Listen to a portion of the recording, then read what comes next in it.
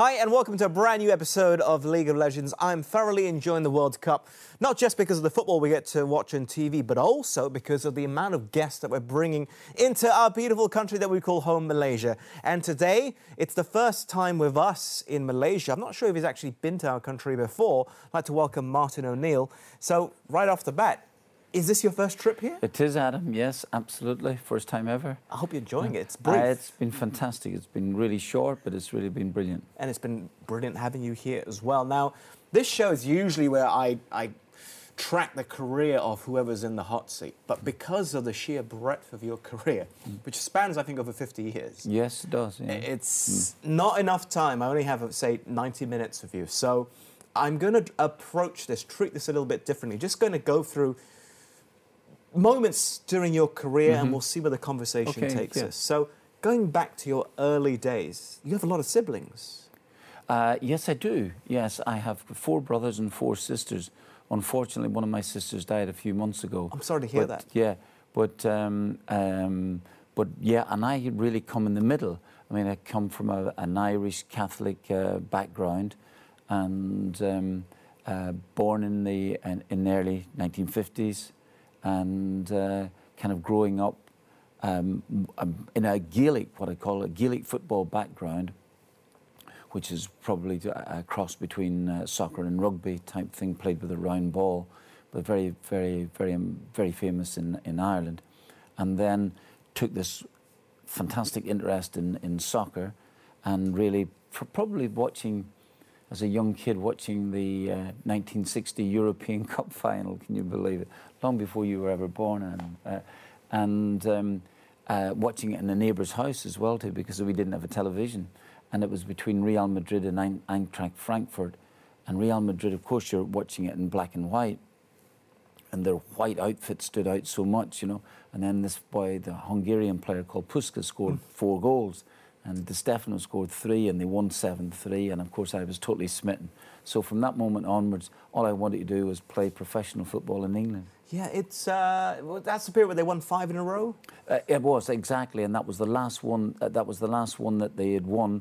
The next one, I think they won about 1966 or something like that there, but that was 5 in a row for them. Leeds based their kit on Real Madrid. That's correct, absolutely. The white kit. So it really, that's how much it popped out, I guess you could say. That just shows you what an impact it had in Don Revie as well. Yeah, well, true, very true. And when you look at your time growing up, you come from a sporting family as well, don't you? Not so much in soccer, let's just call it soccer, but more on the Gaelic sports. More on the Gaelic side, yes. My older brothers were very, very good Gaelic players, and I enjoyed it myself, even when I went from, I passed what was called the 11 plus, and that gave you a scholarship to go into grammar school. Didn't necessarily pay the boarding fees, of which my mother and father worked really hard for. But yes, so I was kind of following in their footsteps. They'd been to the same college, and the college played Gaelic exclusively, you know, no soccer at all. So the only games of soccer we would play would be maybe at lunchtime or something like that, but no organised games. And so playing Gaelic football from 11 essentially to about 17 or 18 years of age. But what happened then was that my family, my mother and father, moved from the little village that we lived in to go to Belfast. Now Belfast was like moving, I suppose, from Stoke-on-Trent maybe to London or something like that. And and I think she wanted to give the younger members of the family a new life, or a new start in many aspects, and probably more prospects when you're in the city. So, but I've got to say I really enjoyed it, because then I became a day boy at another grammar school, and then I could get home in the evening time and just start to really enjoy it. And then I was able to join some soccer clubs as well too, or a soccer club in Belfast at that time, and things moved on from then. When it came to the Gaelic sports, they're quite protective of it. You're not really supposed to play other foreign... Well done, absolutely right. And there's bans that, in those days there were bans. If you played soccer and you were found out playing soccer, you would be banned from playing Gaelic football. And so, it was a rule that had been devised a way back in partition days, I think, way back with the Republic of Ireland and the North, and this was maybe, I would have said at that stage, maybe close to 50 or 60 years in vogue at the time. So thankfully it's been rectified now, and changes have taken place. But at that time, when I was about 15 or 16, yes, if you were playing soccer, you'd be banned from playing Gaelic. When's the last time you played Gaelic football? I would have said I played in the big stadium in Ireland called Croke Park, and I played for Derry, and this would have been about 1970. Wow. 1970. Yeah, I was 18. A long time ago, but yeah. I presume you still follow. Of course, absolutely, yes. I do, yes. Gaelic is still a big part. And when I get an opportunity to watch it on television, of course I would do that. When it comes to soccer, I might start calling it football now. Yeah. What was your position when you started? Right. Okay. Well, first of all, when you're playing like just normal quad football, it's all over the place, isn't it? You can play anywhere except goalkeeper. And but I really did play. I got this opportunity to play, as I mentioned, at a youth club, and started to do well then. A team called Distillery, an Irish League team, came in for me, and I became an amateur player for them. So I kind of played just really off a centre forward, you know, I can't say a number 10, but just second striker. Okay. We'll go for second striker, all right. And started to score a few goals, and we won the Irish Cup. And because of winning the Irish Cup, it got us into what was called then, in those days, the European Cup Winners' Cup. And we were drawn against Barcelona. And I score a goal against Barcelona. It gets a little bit of traction, not just in Northern Ireland, but a little bit of traction in Britain. And within a couple of weeks, I'd gone to Nottingham Forest. Interest happened in Britain. How was contact made back then? Because you didn't have mobile phones. So was it calling the club? Was it? Right. Okay. So what had happened is that I scored this. All right. We'll take it from there. Score this goal against Barcelona. I'm feeling great. I think I'm really good. You know, it's not true, but anyway. And then it gets a little bit of traction. So much so then. A couple of weeks later, Northern Ireland international team are playing in Belfast against Russia in an international game. A couple of the players have to pull out. A couple of the Northern Ireland players pull out because of injury, and the manager of the Northern Ireland team, a man called Terry Neal, who was at that stage player manager of Hull City, but eventually became manager of Arsenal and Tottenham Hotspur. He instead of getting another professional player from England to fill in the squad, he decides, well, listen, we'll bring in this young lad from the Irish League. Easy, you know. So I come and join the squad for a few days. I get on for the last 20 minutes against Russia at Windsor Park. Windsor Park being the home of the Northern Ireland team. And I never get a kick at him. But it doesn't really matter because the manager of Nottingham Forest is at the game. And he decides to take a chance on me. I'm not going to be costing that much money, £15,000. And so the following week, I'm actually signing for Nottingham Forest because the manager of Nottingham Forest had watched that game. Now, what he had seen in 20 minutes is beyond me. It wouldn't have been much. But the fact is that I suppose I was getting getting a bit of publicity, for want of a better thing, and I think he thought, well, we'll take the chance in this young lad. And who was the manager at the time? The manager was a Scottish man called Matt Gillies, who had had success at Leicester City. They'd been to a couple of cup finals in the 60s.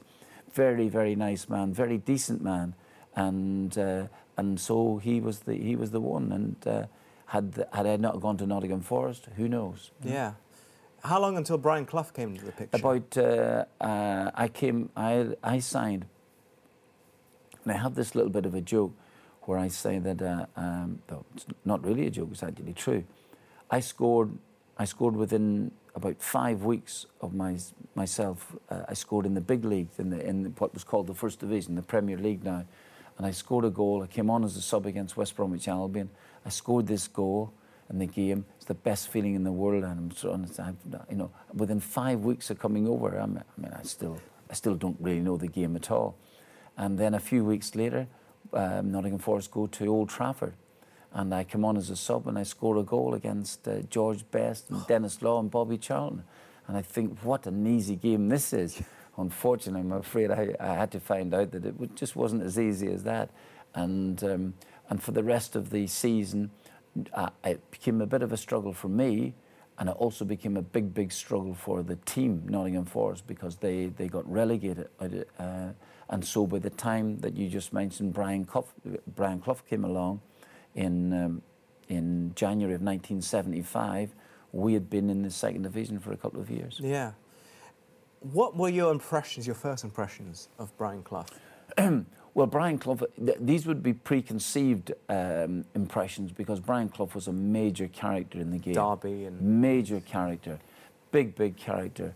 And you're talking about really an iconic figure in many aspects. He ruled the roost at Derby County. He was outspoken, not just being outspoken, but he was...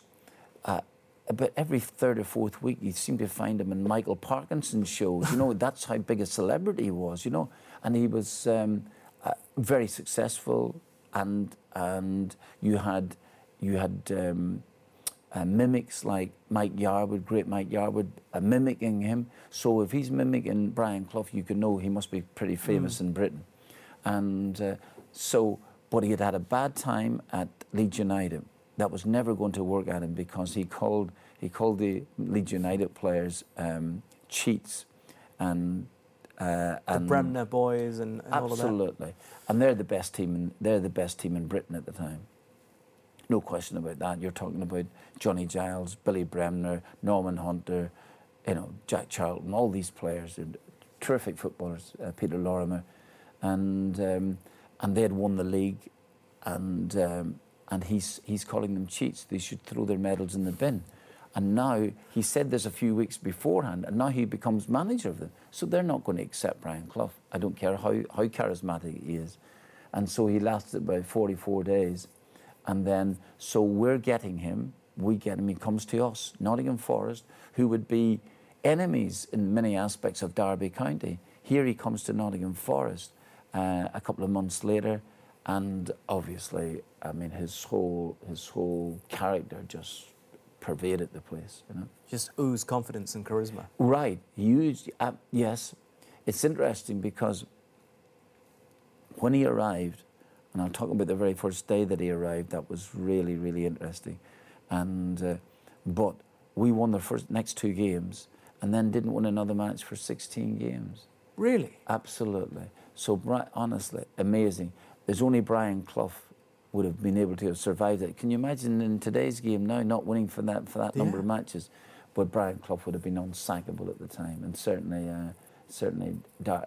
Nottingham Forest wouldn't have been in any position to be leaving this charismatic character or bombing him out, as it were.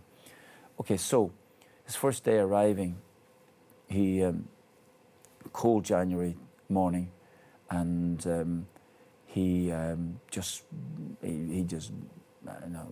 cruised into the dressing room, really cold as well, threw the jacket onto and it was only there's only a couple of players he would have known in the dressing room. You know, we were 2-bit players going nowhere, as it were, and he knew a lad called Barry Butlin, because he had him at Derby County, and he probably knew the captain of our team called Bobby Chapman, who was nicknamed Sammy Chapman.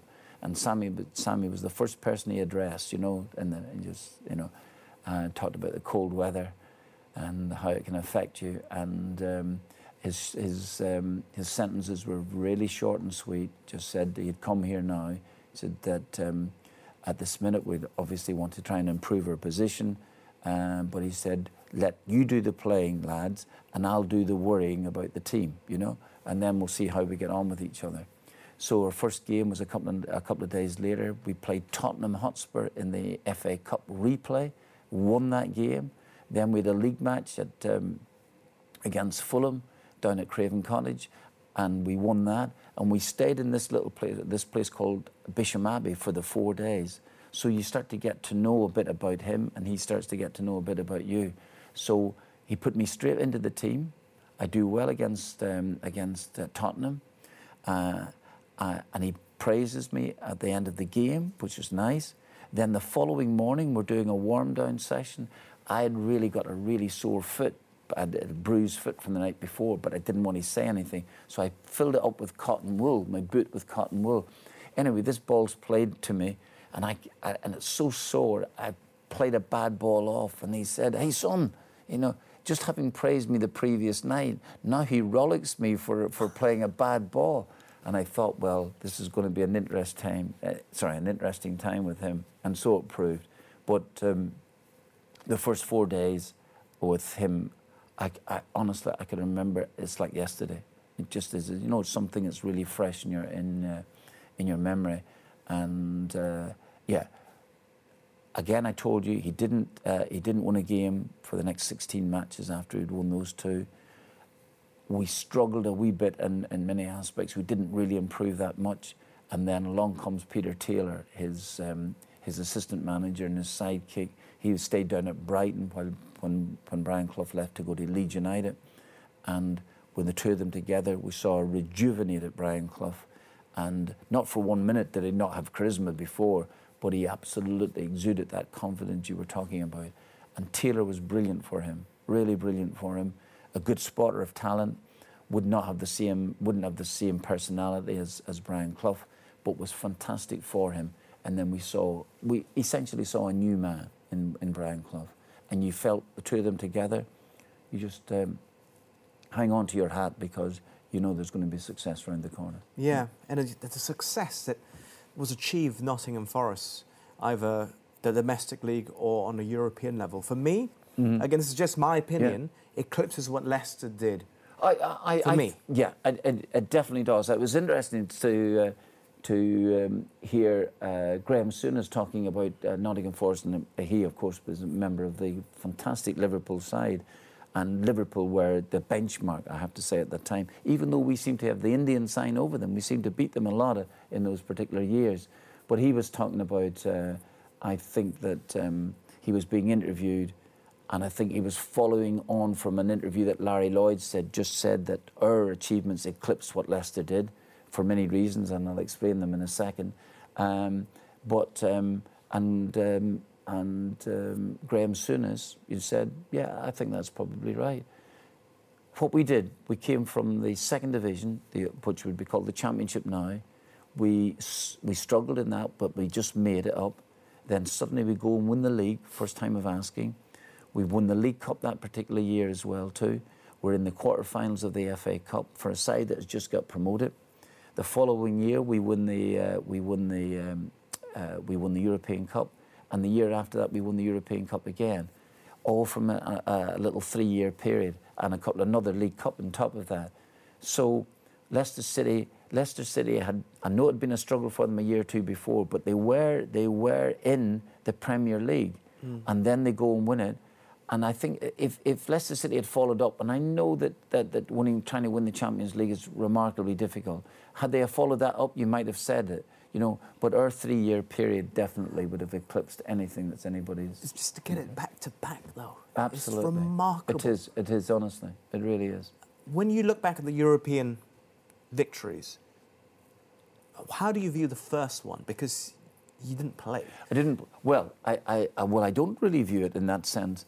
We played in the semi-final of the European Cup that year. We played against Cologne, and Cologne were German champions. They'd won the German league and they'd won the German Cup, and they were, you know, the big team at that time, and a host of international players playing for them. And we played them, and probably the most, I would have said, the most atmospheric game I've ever played at club level was the first game at the City Ground, where Cologne are 2-0 up in about 12 minutes of the match, away from home, you know, with away goals counting double, and it looks as if they could beat us 6-0 at the City Ground in the semi-final of a European Cup. You think this just cannot happen. But suddenly we found something along the way, Adam, you know, to fight back in that game, get back into, and we were actually leading 3-2 when their substitute came on and scored a goal, went underneath Peter Shilton's body. But a 3-3 draw in a game that we could have easily have lost, you know, by a bag full of goals. So we showed some really fighting spirit, and that was fantastic. Then we go to Cologne and we win in Cologne to go through.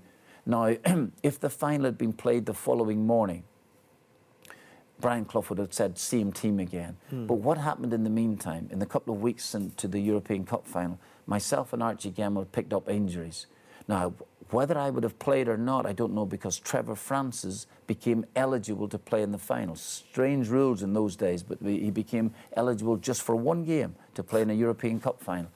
And I didn't train during the 3-week period. I'd got a dead leg that developed into a blood clot in my thigh. I had to go outside to try and get. I went to this physiotherapist in Nottingham, who almost like a blind physiotherapist, but a fantastic touch, who said you need injections and that there, and then we'll start working on it. And I was working away to try and get fit. But my first training session in 3 weeks was on the Monday evening when we arrived in Germany for a game on a Wednesday night. So I can understand Brian Clough thinking, I don't want to be going to a European Cup final with a number of injuries. And Archie Gemmill didn't play. But because you don't play in the final, you don't feel part of it. You just do not feel. It doesn't matter about the semi-final. It doesn't matter about those glorious games beforehand. In a final, you're not part of that. And if you're not in that field of play when that final whistle goes, you are not part of that. You just don't. I don't know whether this is a general feeling among players, but certainly was how I felt. Roy Keane said the same thing, I think, about 99. Absolutely. Well, you don't do it. Yeah, and really, and I look back with some, well, I suppose with a, I look back at some of the footage after it, and myself and Archie Gemmill, you would feel as if, you know, there had been a death in the family, really, with our faces are, you know, while the players are celebrating winning, you know, I've got a face like thunder, I must admit, but I just never felt part of that final, and so you do feel frustrated, you do feel anger, because Nottingham Forest, with the best will in the world, are not going to be contesting another European Cup final. As it turns out, they do, but I wasn't to think of that particular night in Munich, so it became a bit of a real frustrating night. And the end of the story was, we're in, after all the euphoria, after collecting the medals, after going round the pitch a number of times, we come back into into the dressing room, a really small dressing room, considering it was the Olympic Stadium in Munich, and so we're handing out our medals, and Brian Clough realises that it's just the players that've got the medals, is not staff, not like nowadays, you know, where you get medals for. And so I think he wanted to get a medal cut for himself and for Peter Taylor and for the coach Jimmy Gordon, and instead of actually asking one of the substitutes to give up his medal, he thought that the best thing to do would be to give up all the substitutes to give up their medals, so that you're not making just you know, a scene of one and asking him to give up their medals, to go back again, to get some medals cut, you know. But it's European night. It's the last night of the season. And all I asked was, yeah, that's fine. Okay. Can I take my medal out and show it to my family? Which is a medal. You've fought. It's a European Cup medal, even though you've not played in it. And he refused to do that. He refused. He said, no. And so in a fit of pique, I actually threw the medal across the table. I know, it wasn't the medal, it was the little box it was in, and I threw it across the table. And there was a bit of a stunned silence for a second or two, but, you know, he didn't say anything. And then I pick it up, and there was a little mark, so I got a pen, and I put a little marker on the box, and I said to Jimmy Gordon, the coach, I said, Jimmy, this is the medal I want back again when we come back for a pre-season. And in fairness, it was the medal I got back, you know? Wow. So So, because that's the medal that you've picked up. Even as I said to you, you don't feel part of it. It is still your medal. You've played a part in getting there, and therefore I just I got excuse me, I got my medal back, thinking, well, that's it. And then a totally different scenario the following year when you're playing in the European Cup final and you've won it on merit on the pitch. Was that the best night of your life? It was at club level. It's very, very hard to beat. Very hard to beat. There's a finality to it. It's not a first round game. It's not a semi-final. It's a final of the European Cup. And those European Cups were for Puskas, Di Stefano, George Best, all the Celtic players. You were watching as a kid? Absolutely. Absolutely right. So to win that medal is just, it's glorious, man. Don't tell your kids that is the best night of your life. I'm sure their birth was better, of course, and your wedding, and then... In terms of professional football, yes, in terms of professional football, it was fantastic. I don't think it can really be beaten. It's incredible. I want to go back a bit to the Clough-Taylor relationship. What was it about that relationship that made it so special? Well, first of all, I think that they had... Brian Clough, strangely enough, actually probably needed. You know, you talked earlier about me looking for this praise. I think Brian Clough needed someone charismatic and all as he was, and he was phenomenally. He needed someone actually to bolster him as well. Sometimes people need that. And there was no better man than Peter Taylor. Peter Taylor knew the best way to get Brian Clough motivated. And in a sense, probably motivated himself. Brian Clough had a great trust in Peter Taylor, trust in his opinion of players. Peter Taylor was a great spotter of a player. Even though he was a goalkeeper, I don't say that disparagingly. And goalkeepers, I always feel as if the only people that they should really know about are goalkeepers. But he had been a goalkeeper, but he could spot players. And he brought some big players into the football club. Brilliant Peter Taylor, Kenny Burns, Peter With, he brought in for £40,000 from Birmingham City. Players like this here. So he, and added to the little bit of talent that was at the football club. So Taylor was, as I said, great for him. Taylor was also, he was a funny man. He was funny. Don't cross Peter Taylor either, but he was funny. He was, and he could make you laugh. And he definitely made Brian Clough laugh. There's no question about that. And when, you know, sometimes as a manager, obviously I didn't realise this until you become a manager. So, you know, when the players have left the training ground, and sometimes your day's just starting, you might need that sort of companion somewhere along the way to kind of make you laugh and make you feel as if you're going to leave the trials and tribulations of the previous result behind you. Let's just let's go and have a bit of a laugh or something like this, at least together. And that's what I can imagine, having experienced some of these things with, particularly with John Robertson and Steve Walford, my coach. When players have left the football ground and you're there, and you feel as if, oh, you've been at, you know, the whole weight of the world's with you on top of your shoulders, you maybe need someone there to help. Peter Taylor would have been terrific like that. He would definitely. I can see them now. I can see him cracking a joke to Cloughie, and Cloughie just sitting down and absolutely exploding with laughter. You know, I can see it. You know, I absolutely picture. So Taylor was really good for them. Unfortunately, they fell out. Yes. After I'd left the football club, not particularly because of me, it wasn't, but they'd left. And Peter Taylor felt that he had had enough at Nottingham Forest. Brian Clough had always looked after him really well, and Taylor said, "Well, I'm retiring now for the." But Peter Taylor, a couple of months later, reappeared as a manager at Derby County, which would be anathema to Brian Clough, you know. And of course, they never spoke again. Peter Taylor signed John Robertson to Derby County. That would have been a blow to Brian Clough as well. And the two of them, I think they've realised they should have made up. They never did at the time. And I think that Brian Clough took that regret to his death.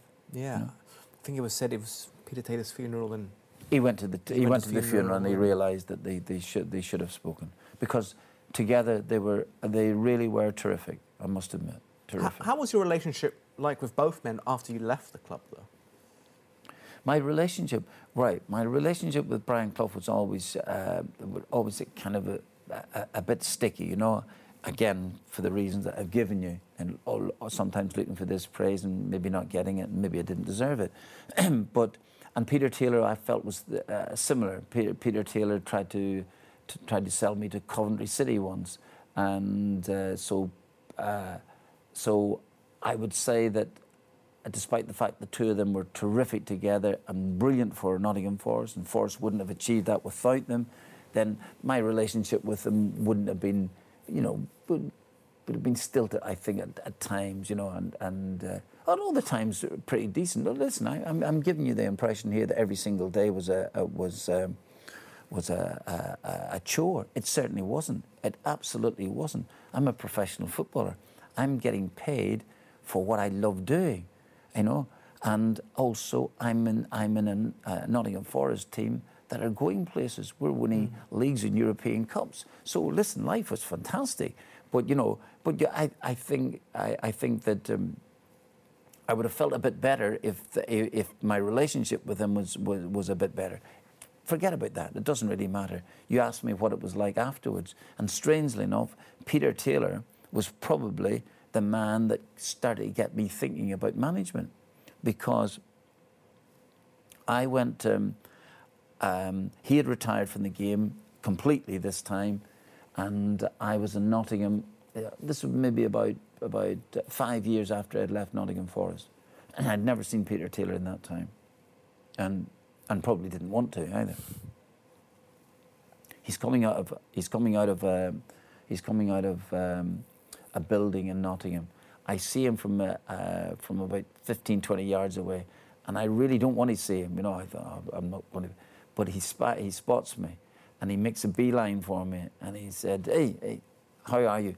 And Peter used to always speak with his hands. He makes sentences out of his hands. He might not even say a word, but understand exactly what he's saying because of his hand movement. And he said to me, "Hey, you disappoint me." And I said, "Why is that?" He said, "I thought you had gone into management." He really did, honestly. And I thought, well, that's really strange, because if he didn't think that if he had a problem with my playing, then he just actually said to me, he said, "You disappoint me." He said, "I thought you would have gone into management. I thought you were tailor-made for management." And he said, "And of course you had the two best teachers in the world, in myself and Brian Cloughy. And really, and it was, it was a compliment in a sort of a non-complimentary fashion, but even so. And I really went home that day, and I started to think about it, because football management I'd not really thought about at all. And so because of Peter Taylor, that meeting, I started to then apply for jobs right, left and centre. Now, I was getting refused a lot of times. But even so, he would have been the one that I thought, well, if Peter Taylor thought I could make a manager, maybe there's something in that. He passed away before you really hit your highs as a manager. Yeah. But Brian Clough was around for a while. Did he ever reach out to you when you were? Yeah, Brian Clough. He actually came to one of our League Cup finals. Oh, did he? He did. He came to one of. This is when I was at Leicester City, and in fact, we invited him down to the football ground. John Roberts was my assistant, and he loved John. He really loved John. He tolerated me, but he loved John, and we had this idea that we might bring him down to he had retired himself, and maybe just get him out of the house, or as Barbara, his wife, had said, please get him out of the house for a day or so. And so he came down to the training ground once. But as a consequence of that, we invite him to the League Cup final. And my wife tells me that he was at her table, in one of those rooms at Wembley, and he just stole the show, as you would expect him. I know he had obviously a couple of problems with heavy drinking, but that particular day he was just on fantastic form and really stole the show, as you would expect Brian Clough to do that. Round the table, apparently, my wife tells me he was mesmeric. It's a great career you had, of course. but your management career, I think for the younger generation, that's how they would know you as well. When did you feel you started to really make a name? How did you even get the first managerial job? Was it Grantham? Well, okay. Well, following on from that, Bradford. From Bradford City, and which I didn't get, and that would have been in January of 1987. And but I was applying for some jobs, and believe it or not, then I got a knock on the door from one of the directors of Grantham Town. Grantham. Now, Grantham being famous really for being the birthplace of Margaret Thatcher, you know, and Grantham would be in terms of distance about 25 miles from Nottingham. And this fella came to knock on my door. How he found on my address, I don't know. But he said, I wonder, would you be interested in coming to manage Grantham? I said, well, what division are they in? Because, you know, and it's not. And he said, we are in the Beezer Home Midland Division. I said, how many leagues would that be below the? It was about 5 or 6, you know. And I thought, well, it wasn't really enticing in that sense. But I thought to myself, right, and he was persuasive, the man. So I said, I'd like you to come and meet the board members. So I did, and it would be 2 nights a week and the Saturday game. And you know what? That was like the first foray into management, and I kind of really enjoyed it because I worked with the players.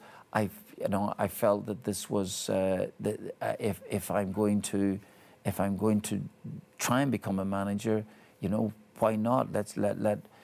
I don't have this view that you start down below and you learn from all your mistakes. I don't subscribe to that, Adam, for the one reason being is that if you fail down there, you might not get a chance to manage elsewhere.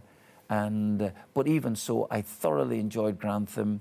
The 2 nights a week and the Saturday seemed to suit. And of course, and I treated Grantham as if it was the Premier League. You know, these games become really important.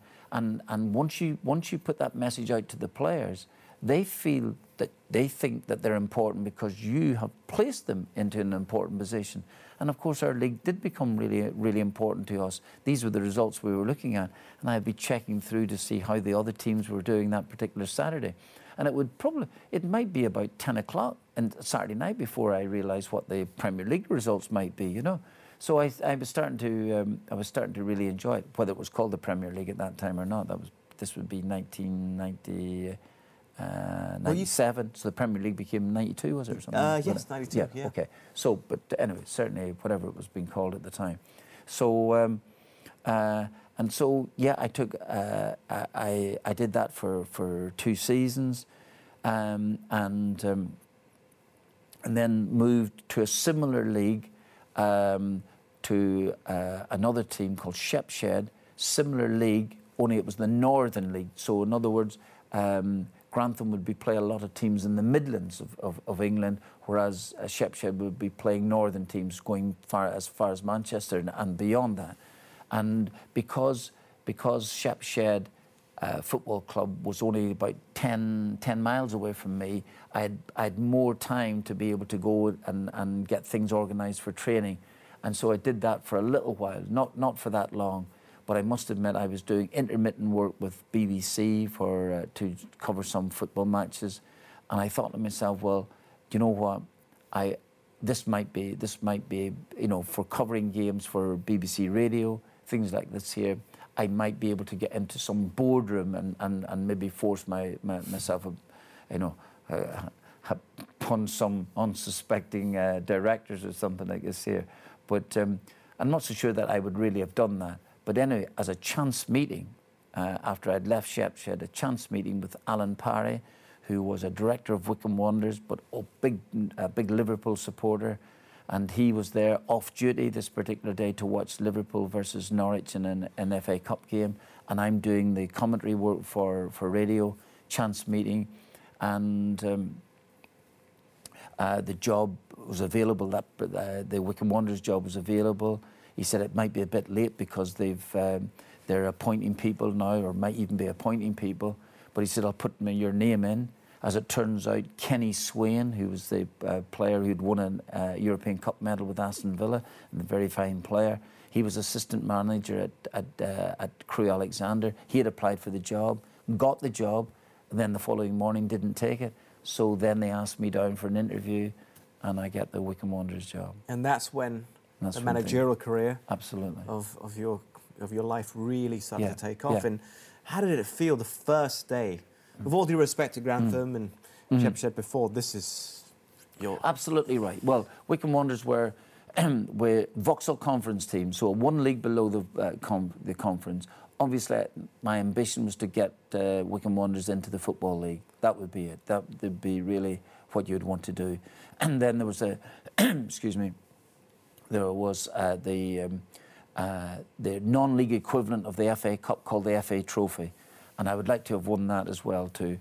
I would like to try and win that. As it turns out, we won it twice, and we got promotion. And then Wycombe Wanderers became from a non-league team to a professional team. So the players became, and I kept the nucleus of the team as well too. So those players who would have had another job in their lives suddenly gave up those jobs for less money to become a professional footballer, you know. So what I'm saying is that the two jobs that we're doing, so they'd be paid as semi-professionals with Wycombe Wanderers and their normal job during the day, and they would give that up to become professional players. And I couldn't pay them the type of money they were getting there. I could only pay them a small amount to become professional players. And they were brilliant at them. Honestly, everyone almost to a man. Well, a couple couldn't do it because they just couldn't afford to take the drop in wages. But these players all wanted to become professional players. So I even mentioned in the book that I've done that I owe those Wycombe Wanderers players a lot because they put heart and soul into it, you know. And while I was successful there and it was really good, I must admit that the players, their attitude was just absolutely fantastic. You know, they would have gone through the proverbial brick wall for you, you know. So we had a really great time, and I enjoyed it immensely, had a bit of success, we got promotion, and then the following year, or first year as being a professional team in the league, we get promotion again through the playoffs. We beat Preston, and David Moyes was he was captain of Preston. I was just about to say David Moyes' name when you said Preston, because when I think of Preston, I think of Beckham and Moyes. They were both there. Yeah, so...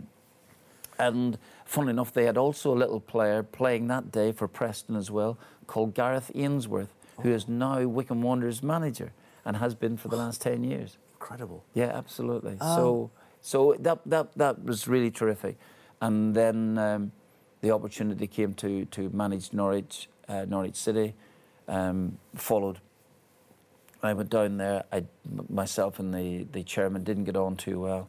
And after about 5 or 6 months, I left and went to Leicester City.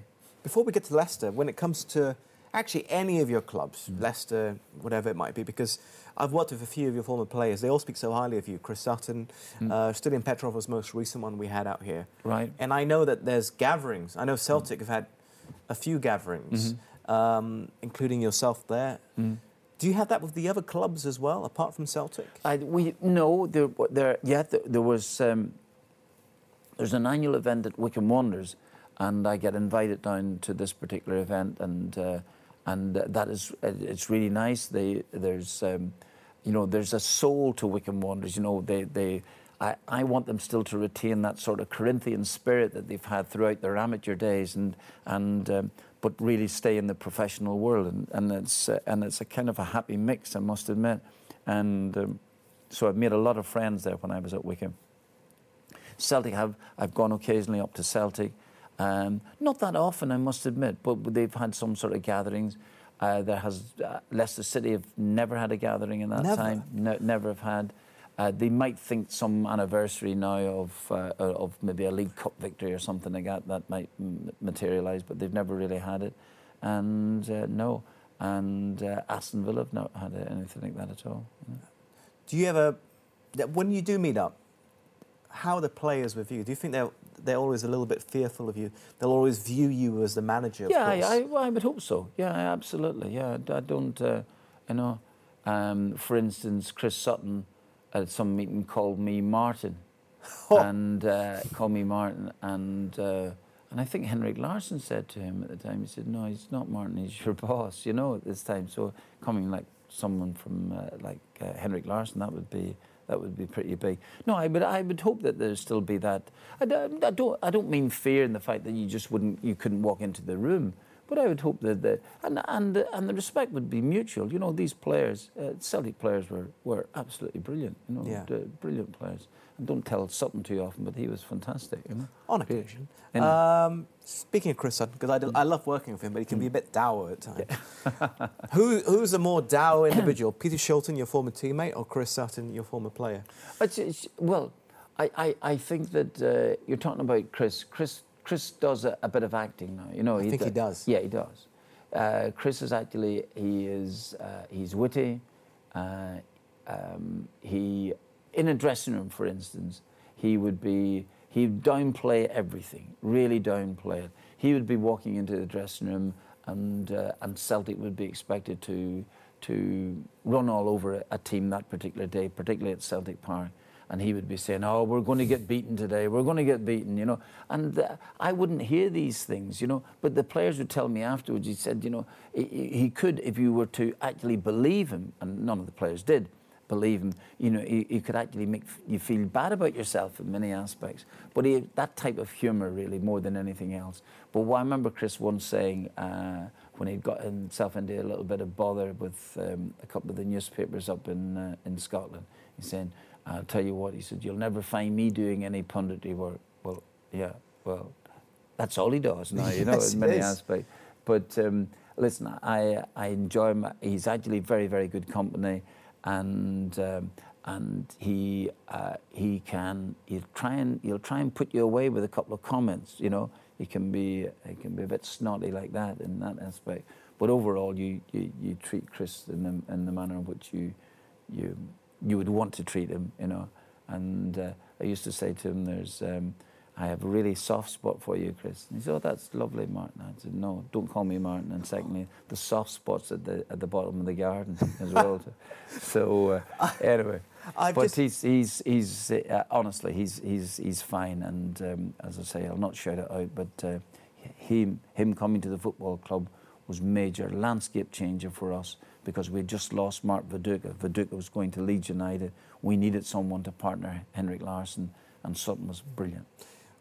I love working with him. I love the little battles that Chris Sutton and I have on TV. But I've just had a flashback.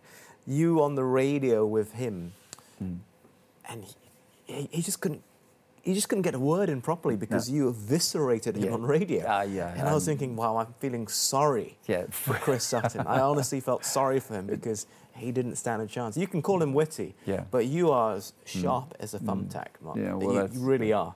But with you can actually have this with Chris, because Chris thinks that he has to dominate everything. You know, he has to dominate. He has to have the last word.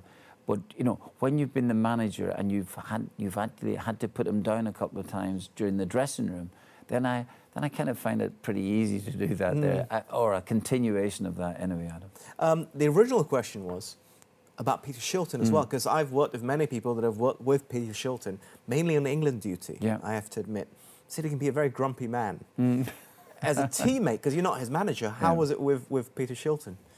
Well, Peter was, well, first of all, he was a fantastic goalkeeper, and that's the most important thing. Yeah, absolutely. A major signing for us, major signing. And he, when opposition would have gone past, let's say, Larry Lloyd or Kenny Burns, you still felt that, you know, while Peter Shilton's in goal, you still had a chance. He might keep this ball out of the net, and he did that on more than one occasion. He was worth his weight in goal for us. So I've been very, very lucky, and I put this down as an aside at this minute.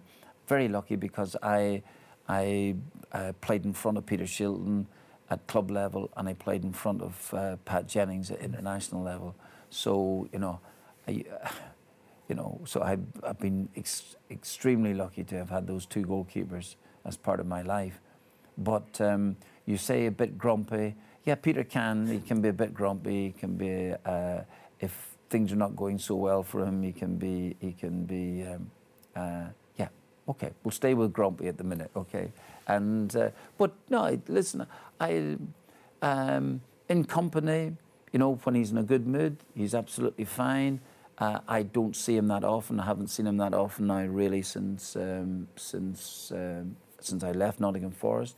But we have the occasional reunion, and we had a reunion with the team a way back, probably about a year ago, and I think it's the last time I saw Peter. Peter came to it. When I was a kid, I played as a goalkeeper. I'm terrible, but I've always been fascinated by goalkeepers. I had a book, Goalkeepers Must Be Crazy, sort of like my Bible. It was written by Bob Wilson. Okay, yeah. Years ago. This is an old book, and he's dedicated chapters to goalkeepers. There's one goalkeeper, I still remember, a Rangers goalkeeper who passed away while playing. Back in the 1920s or 1930s. Broke his neck while playing. And was that not Celtic goalkeeper? Sorry, Celtic. Yeah, Celtic. Thompson. Yeah, sorry. Celtic. He broke his neck, and Bert Troutman gets mentioned in the book, and another one was Peter Shilton. And I think in the story was he would hang himself from the door frame to stretch himself. But what he did was he stretched his arms, but not his torso. And now every time I see Peter Shilton, I see his fingers are down to his knees. It's just remarkable to look at, really. When Shilton trained, he trained like you wouldn't believe. You know, let's say. Remember, in those days, no goalkeeping coaches. You didn't. So, but Peter Shilton on a day would gather a number of apprentices down and have them work with him during the course of the day. So he would be alone. He wouldn't have anybody supervising him in that sense. No, I mean when he was training with us, sometimes he would play outfield, and Peter was not an outfield player. Let me tell you, just didn't have the feet for it. And there might be a bit of a problem now with the back pass, going back to the goalkeeper. But Peter Shilton's job was, as Brian Clough would say, to stop the ball from going into the net. And you usually stop it with your hands rather than your feet.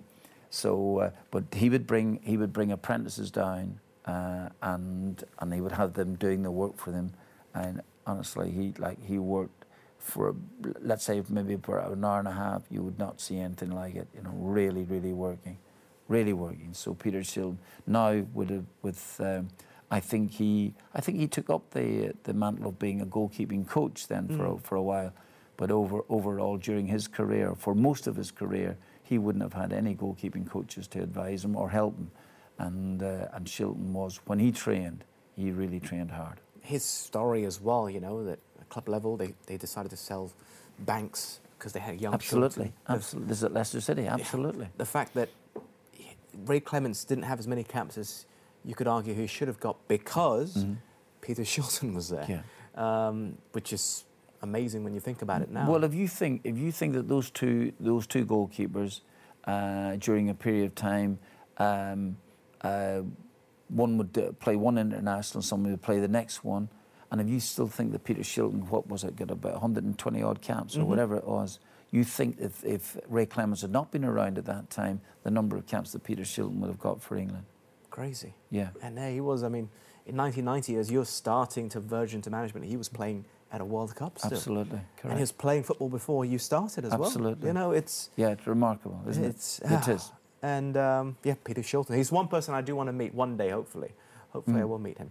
I do. Oh, so you haven't. So when you were saying, I thought that you said because he was grumpy.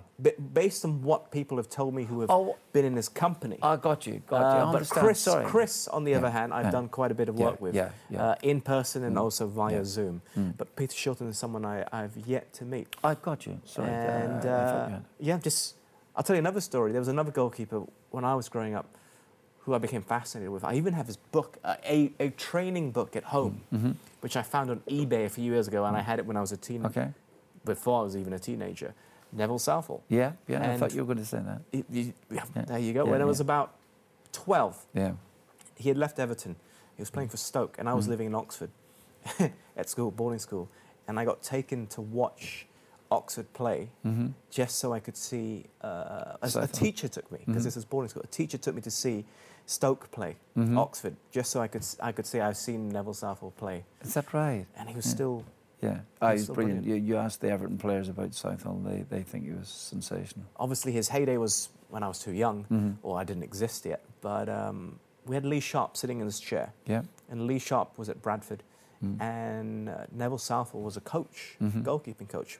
Then one day, all the keepers were injured, so Neville Southall signed a one-day contract or something. Played one match. Yeah. Apparently was the best player on the pitch. Is that right? Yeah. God. Even though he had retired, of course, he was a coach now. Yeah.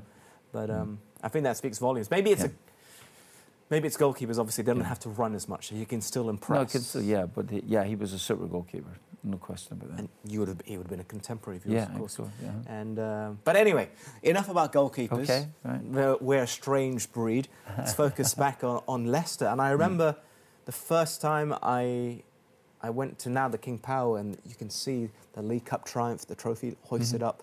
And in this studio as well, Matt Elliott came by, and he was telling stories about what it was like being at Leicester, and an amazing experience. Yeah, Elliott was terrific for us, really, really terrific. A quick story about Matty Elliott. I was managing Wycombe Wanderers at the time, and we were down to play Doncaster Rovers at the weekend, but there was an opportunity to watch Doncaster play because they were going to be playing Scunthorpe, and about 3 or 4 days before they play us, so it's a night game. I thought this is a great opportunity to go up and watch the match. So I'm essentially watching Doncaster Rovers, but there are a lot of scouts at the game, and a lot of managers as well too. I think Kenny Dalglish was there. I think Trevor Francis, manager at the time. And I thought to myself, I wonder who they're watching. You know, as it turns out, I find out that they're watching the big centre half for Scunthorpe, Matty Elliott. And honestly, he was hopeless that night. Really, really hopeless. Everything he tried to do, he couldn't pull it down, he couldn't do this, he couldn't head the ball, he couldn't do anything. And so John Robertson and I left the game, having watched Doncaster for most of the time, but obviously then keeping an eye because we had heard that all the big scouts were coming to watch Elliott play. And so we thought, God almighty, what a waste of time that was to be watching that big centre half. Well, I have to say that Dennis Smith at Oxford buys him the following day or 2 days later for £175,000. I thought, what did he see in this lad? Anyway, he's now at Oxford. Wycombe are in the same league, so he will be playing against us eventually. And I will get to see Oxford because Wycombe is around the corner, and I can get to see Oxford play an awful lot of times. Well, I did do over the next season or two, and by the time that I paid 1.6 million pounds from Oxford to sign him to Leicester City, and he was major player for us. Yeah. Brilliant centre half, could head it, could pull it down. He could, we watched Maguire a couple of times pick the ball up and run with it, and Elliott could control it. He could do all of that. He could play centre forward in an emergency. He did do at times when I played him up front. In fact, I even started him in a game up front because you knew what he could do. He was a terrific player. Ended up playing for Scotland once or twice as well too. But no, honestly, major signing for us, and eventually, it just passed into Leicester City folklore. And I think one aspect of his ability, which we haven't mentioned, is his ability to wear the armband. Yeah, which is so important. I think you need a good captain. Absolutely, yeah. He could, He was just a strong character, believe it or not, and one of those that would have a conversation with you. He would voice an opinion, but he wouldn't throw it down your throat. He would say, well, I think this here. But if you said, Matty, I honestly think we'll go this other way, you'd say, okay, all right, no problem, we'll do that. But he was terrific. Really terrific player for us. When I think of your Leicester side, I think of so many cult heroes, your Muzzy Izzetts. Yeah, Neil Lennon. We've done a bit of work with him, but only via Zoom. A nice conversation with him. Yeah, he's an intelligent boy. I just remembered that I think we had Chris Sutton on as well with him. and I think they had a disagreement about something quite recently as well. I wasn't aware, but it was okay on TV, I think. Right. Okay. Yeah. I think that what has happened is that if that was as recent as you're saying, Adam, I think it's to do with the fact that that Neil took a bit of criticism from some of his ex-colleagues. Yes. I think that that's not great. Remember, these lads have shared a dressing room together. They shared big moments. Shared a couple of a defeat against Porto in the 2003 UEFA Cup final. Shared some fantastic moments of winning league championships and things like this here. And I'm not so sure. I know as a pundit, it's part of your job to voice an opinion. But I think in cases where it's a colleague of yours who has fought tooth and nail for you in a corner, I'm not so sure that the sort of criticism that Neil took from some ex-colleagues, I don't think it was warranted, in the sense that Neil Lennon had done brilliantly at Celtic, both as a player and as a manager, and particularly people who have not managed. No, Chris hasn't managed. That doesn't mean you can't see the game from a managerial viewpoint, and Chris can do, But I think you sometimes, he managed for a brief period of time at Lincoln City, but I must admit that you just sometimes have to put yourself into the manager's position and feel what he might be going through. It's just my opinion. Of course, yeah, of course. And your opinion has weight, I can tell you that much, given everything that you've done. When it comes to your management style, what's it like?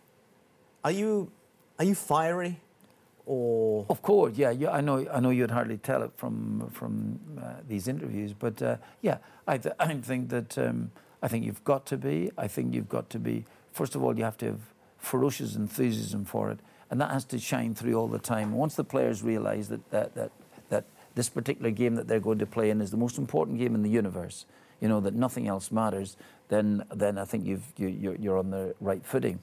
But you have to motivate players. I think that's a major part of it. I think the team talks before games are really important, and because these are the last moments you're having with your team. You're going out to motivate them to go and play this game. This game's the most important thing in the universe as well, and that. But I also think you can learn from managers, even from managers that weren't that successable, but they might have had something about them that you thought, well, given different circumstances, they might have done better. But overall, I think that I would be heavily into praise, but I would be critical of players as well too, and I would try and tell them as honestly as you possibly can. I think that I set out with this intention of management that I will treat everybody the same. Doesn't work. You get to know characters, and you have to look at them and treat them in a different manner. And usually the ones you treat well are the ones who are doing very well for you. I remember once when I left Aston Villa, I think it was one of those like Harry Redknapp transfer deadline moments, where he's winding down the window, and he spoke to Curtis Davies, who was at Aston Villa, and said, well, the manager's left, so what do you think? Well, Curtis said, he always had his favourites, and if I had been there at that moment, I would have intercepted and said to him, well, Curtis, usually because they were the best players, so but I think if you praise when the praise is due, and really make people feel good about it, then I think your criticism can be taken in the context in which it's meant. I'm hoping that there are moments, of course, when you've felt as if you've gone over the top, and you have to pull yourself back from ruining the situation. But all of that, there is a sort of a learning curve. So overall, management style, it's difficult to say. I think the players now in today's game, for instance, might not be able to take the sort of criticism that was meted out to the likes of me way back years ago. And that's just the nature of things. But yeah, I think that. But you learn, and you adjust. You have to adjust. Sir Alex Ferguson was saying that in the latter years of his time, he was having to adjust. You know, he was having to be, I think, what shall I say, less emotional about it. You know, hairdryer treatment maybe pushed to the side, things like that. But then again, a lot of that can come from your own confidence within yourself when you've won. You know, when you've won a lot of trophies. And I used to feel this year that Leicester City, then it just, you know, getting promotion in that first year, getting up, gives you confidence. And then to follow up by winning the League Cup, of course, it makes you feel as if that what you're saying to the players in the dressing room has some sort of resonance because the results are there to prove it. So eventually, and it all boils down to winning football matches. Yeah, it does. I mean, while I was researching for this interview, I was looking at clips and I saw Robbie Savage talking, and he was relaying a story about you talking to John Motson, and you got a draw against Liverpool. I think Muzzy is it that scored twice. Mm-hmm. And then they said, oh, that boy Savage, he's just lacking one thing. Ability. I believe that's what you said. I was like, wow, ouch. But it seemed to motivate someone like Robbie Savage. Robbie is one of my favourite players, believe it or not, because his enthusiasm was there, and his running power. He wanted to be a proper player, and so he put heart and soul into every single game. But if I said that, there was a kind of a joke, and of course, yeah, and. But he also tells me that once that I did come in at half-time in a game and told someone on no account to pass the ball to Robbie Savage because Robbie couldn't deal with it. Now that is definitely going over the top. And if I did say it, which I do not remember, of course, then I obviously have to send an apology to him if that's the case. But you know what, you know. And Robbie was definitely a very sensitive soul and maybe couldn't take that sort of criticism, but it didn't do him a great deal of harm. You know, he fought through it.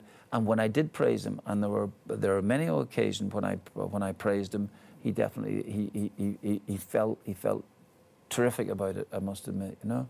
And I know one particular game where he and Muzzy we had a couple of injuries to players, and we were playing an FA Cup game against Hereford. Hereford would be expected to beat, particularly and it's the replay game of an FA Cup match at Filbert Street. And if Robbie Savage and Muzzy had not been playing that day, we would have lost the game. And they honestly they pulled us through.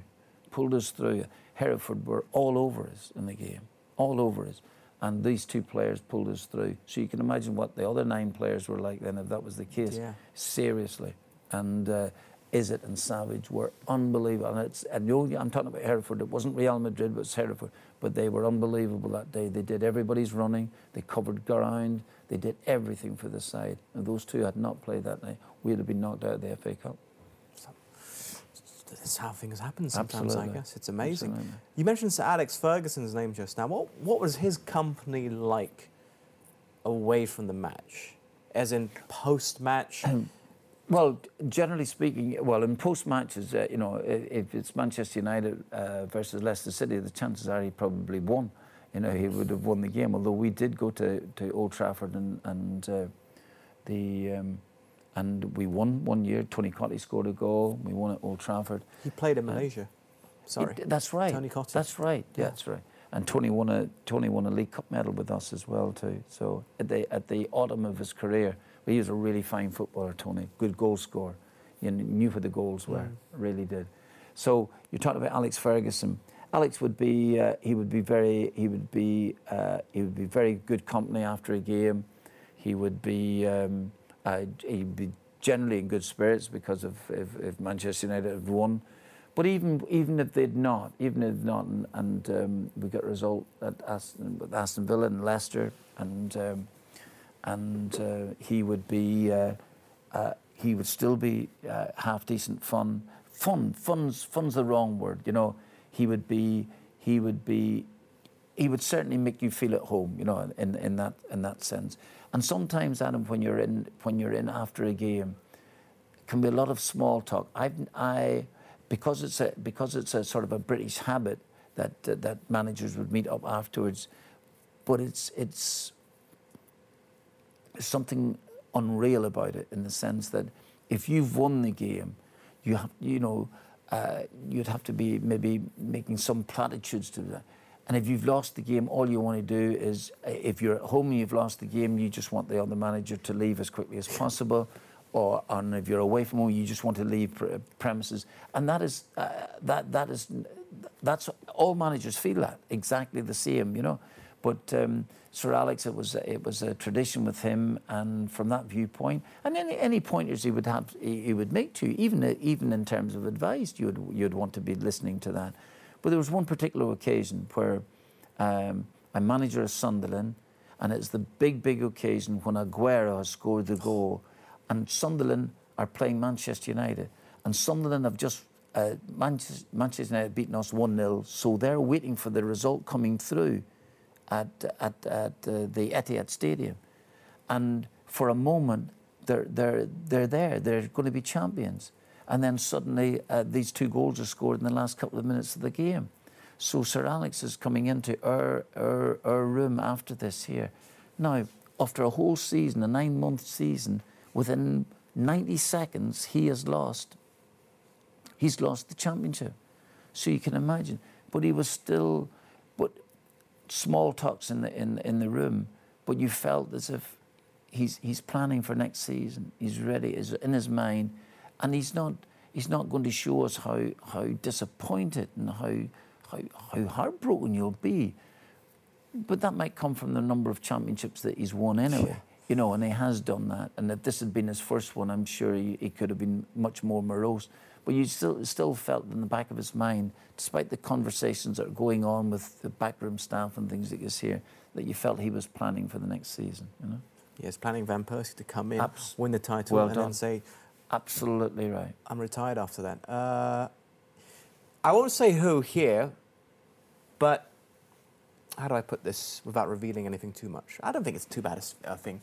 We've had one guest here who's told me about another manager. They always look forward to the post-match meet-up with the manager because the food was excellent. There's one manager in particular who always had good food. Is that right? I'll tell you later who it is, but I won't say it on camera. Okay. Is there anybody that stands out in your mind in terms of a post-match meal that you always look forward to? No, I didn't. I really didn't, Adam, because generally speaking, the food was just it was, you know, little bites or something, I guess, here. So no, I can't offhand think of it. I bet you I'll come out of this year and I'll think... You know. I'll tell you who this former manager said it was. Yeah. Tony Pulis at Stoke. Apparently he always had a roast or something after a match. Is that right? Yeah. Right. Okay. Right. I think it was Tony Pulis. This is off the top of my head, so I'm trying to remember. That I don't know. I genuinely don't know.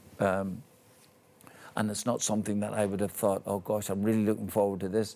If I'm looking forward to the post-match meal, then I'm not doing much of a job. Yeah, well, the person who said it came from a successful side. Let's just say that probably won. So the food was just an extra bonus. No. It's just these things in football we don't really see. When you're watching TV, you'll see the 90 minutes. I'll see you on the touchline or whichever manager it is, but I'm not sure what's happening after. You know, in the changing room and other parts of the game which fans aren't really aware of, which really do fascinate me. Yeah. I'm running out of time, but I want to know what's the biggest difference between being an international manager and being a club manager? Very obvious one is time with the players. You don't get the time. For instance, let's say with the Republic of Ireland, we would probably let's say our game might even be on a Thursday. So we're having to wait for players to play their club games on a Saturday and on a Sunday. So some players don't even arrive until Monday.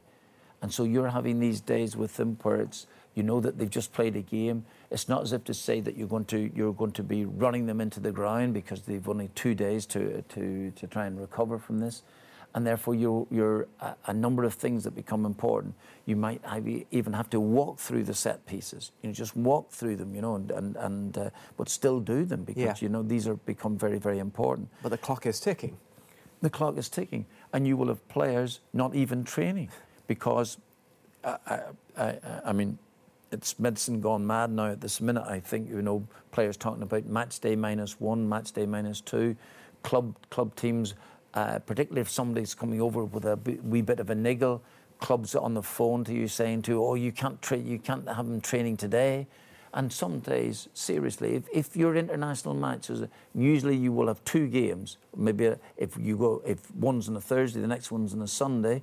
If you're Friday, then it'll be Monday. Saturday, it'll be Tuesday, whatever the case may be. So your 2 games. But your first match is so important. So you might even be travelling. We have played a game where we've had to go to Georgia, for instance. It's a fair distance away, you know, and you're having maybe a day and a half with a team.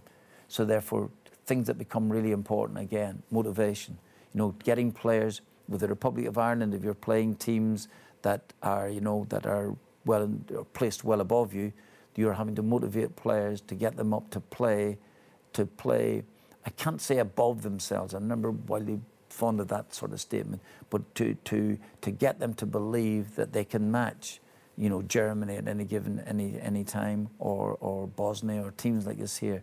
And so when we qualified for the Euros for 2016 in France, it was honestly it really was a terrific feeling. I must admit, really and then for us to be out there in France and first game against Sweden, second game well beaten by Belgium, and then to beat Italy to qualify for the final 16. It's terrific. The feeling is it's because the players are really playing for their country, you know, and of course you get an enormous buzz out of that, and particularly with the Republic of Ireland, because when I took the job in the first place, I always remembered the great scenes with Jack Charlton, way back some years before that, coming back after some victories where the crowds had met not just at the airport but in the city itself.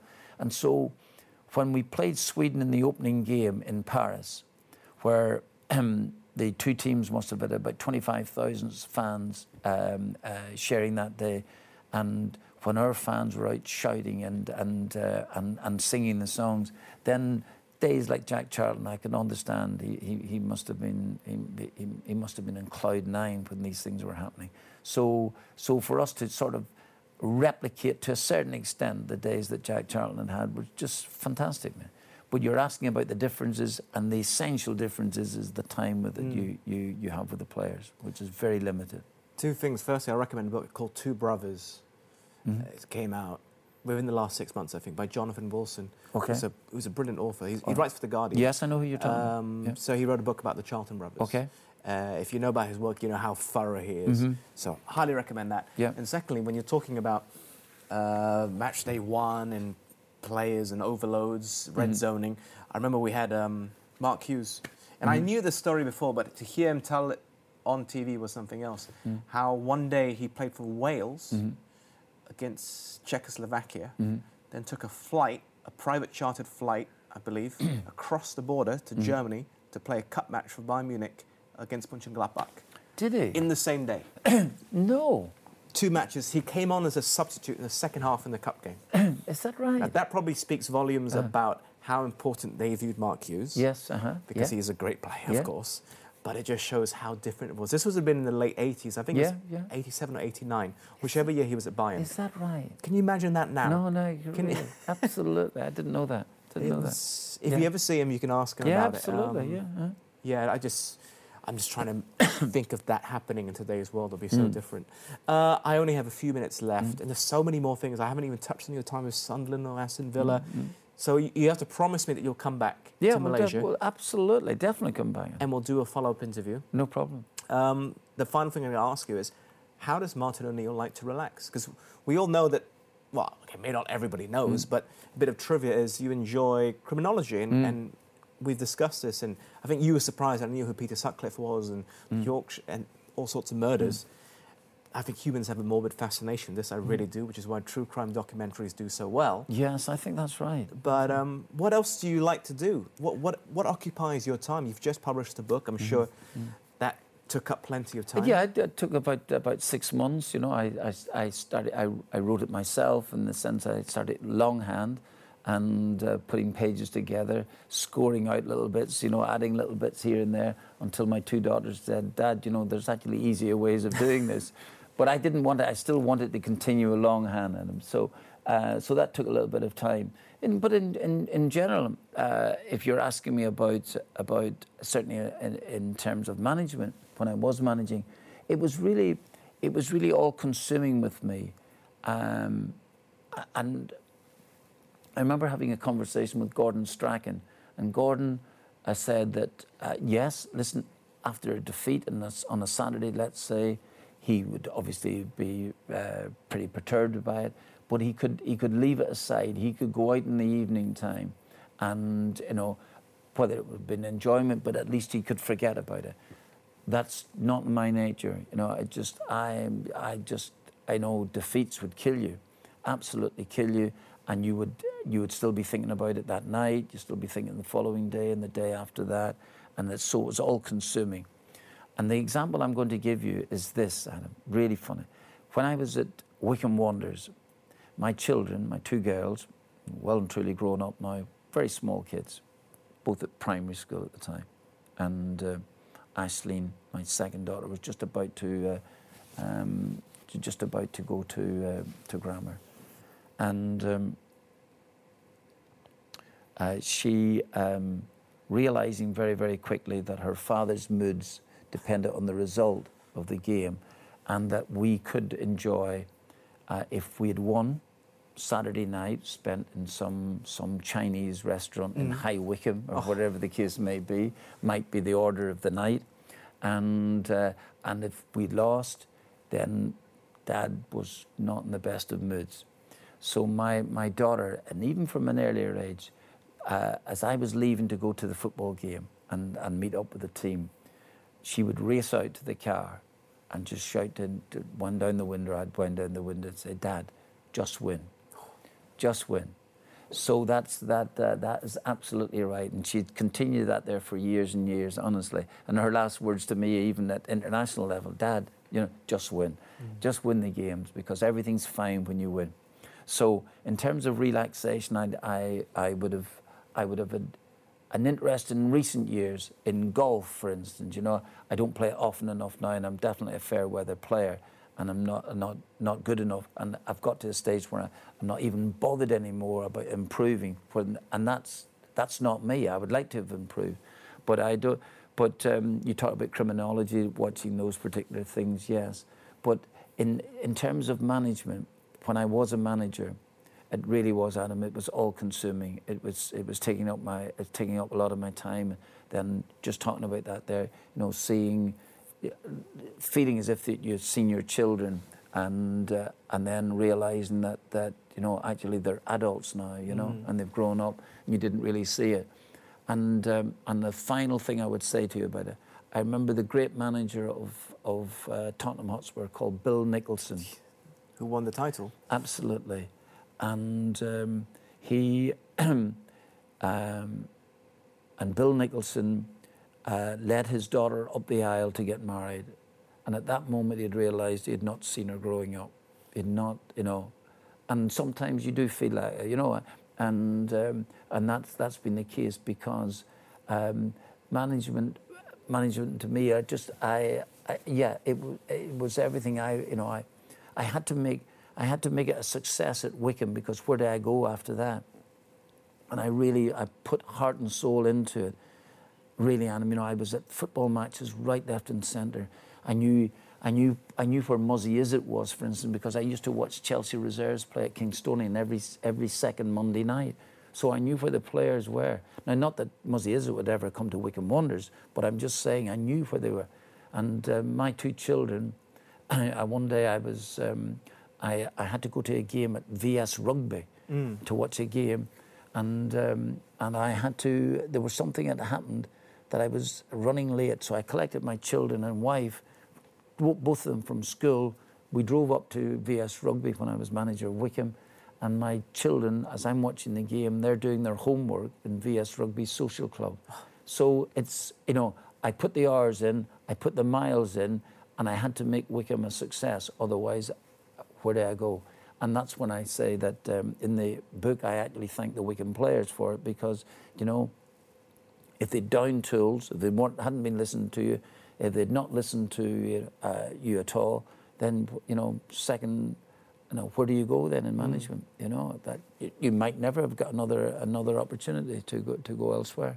So from those viewpoints, it's fine. So in terms of relaxation, it would have been, I hate to say this, it would probably have been too all-consuming for me to have had too many hobbies in that sense. Do I like other things? Absolutely. Do I love history? Absolutely do.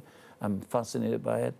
And now that even on the plane on the way over here, much as I know exactly where Kuala Lumpur is, but again, it was just refreshing myself, you know, to find out the distance that I had travelled to get here. So all of those things still are important to me. And but the football became really, really all-consuming, particularly as a manager. Okay. Well, I think all that hard work has certainly paid off. I don't often get to speak to someone who's an OBE, as you are, and you got it back in 2004. That would be right, absolutely, and yeah. You think of how much you've achieved since then. Yeah. It is extraordinary, remarkable, and I need a part 2 of this, if I'm being honest. Honestly, we'll definitely do it. Yes, if you're going to invite me over again, I'm definitely coming. 110%. Okay. Martin O'Neill, thank you so much, It's sir. a pleasure. No My problem. pleasure. My honour, Thank you. I should say. Not at all. And we hope you've enjoyed it as well. The one and only Martin O'Neill, whose book hopefully will be launching in Malaysia soon, because I've been searching for it. It's not out just yet, but it will be soon, I'm certain.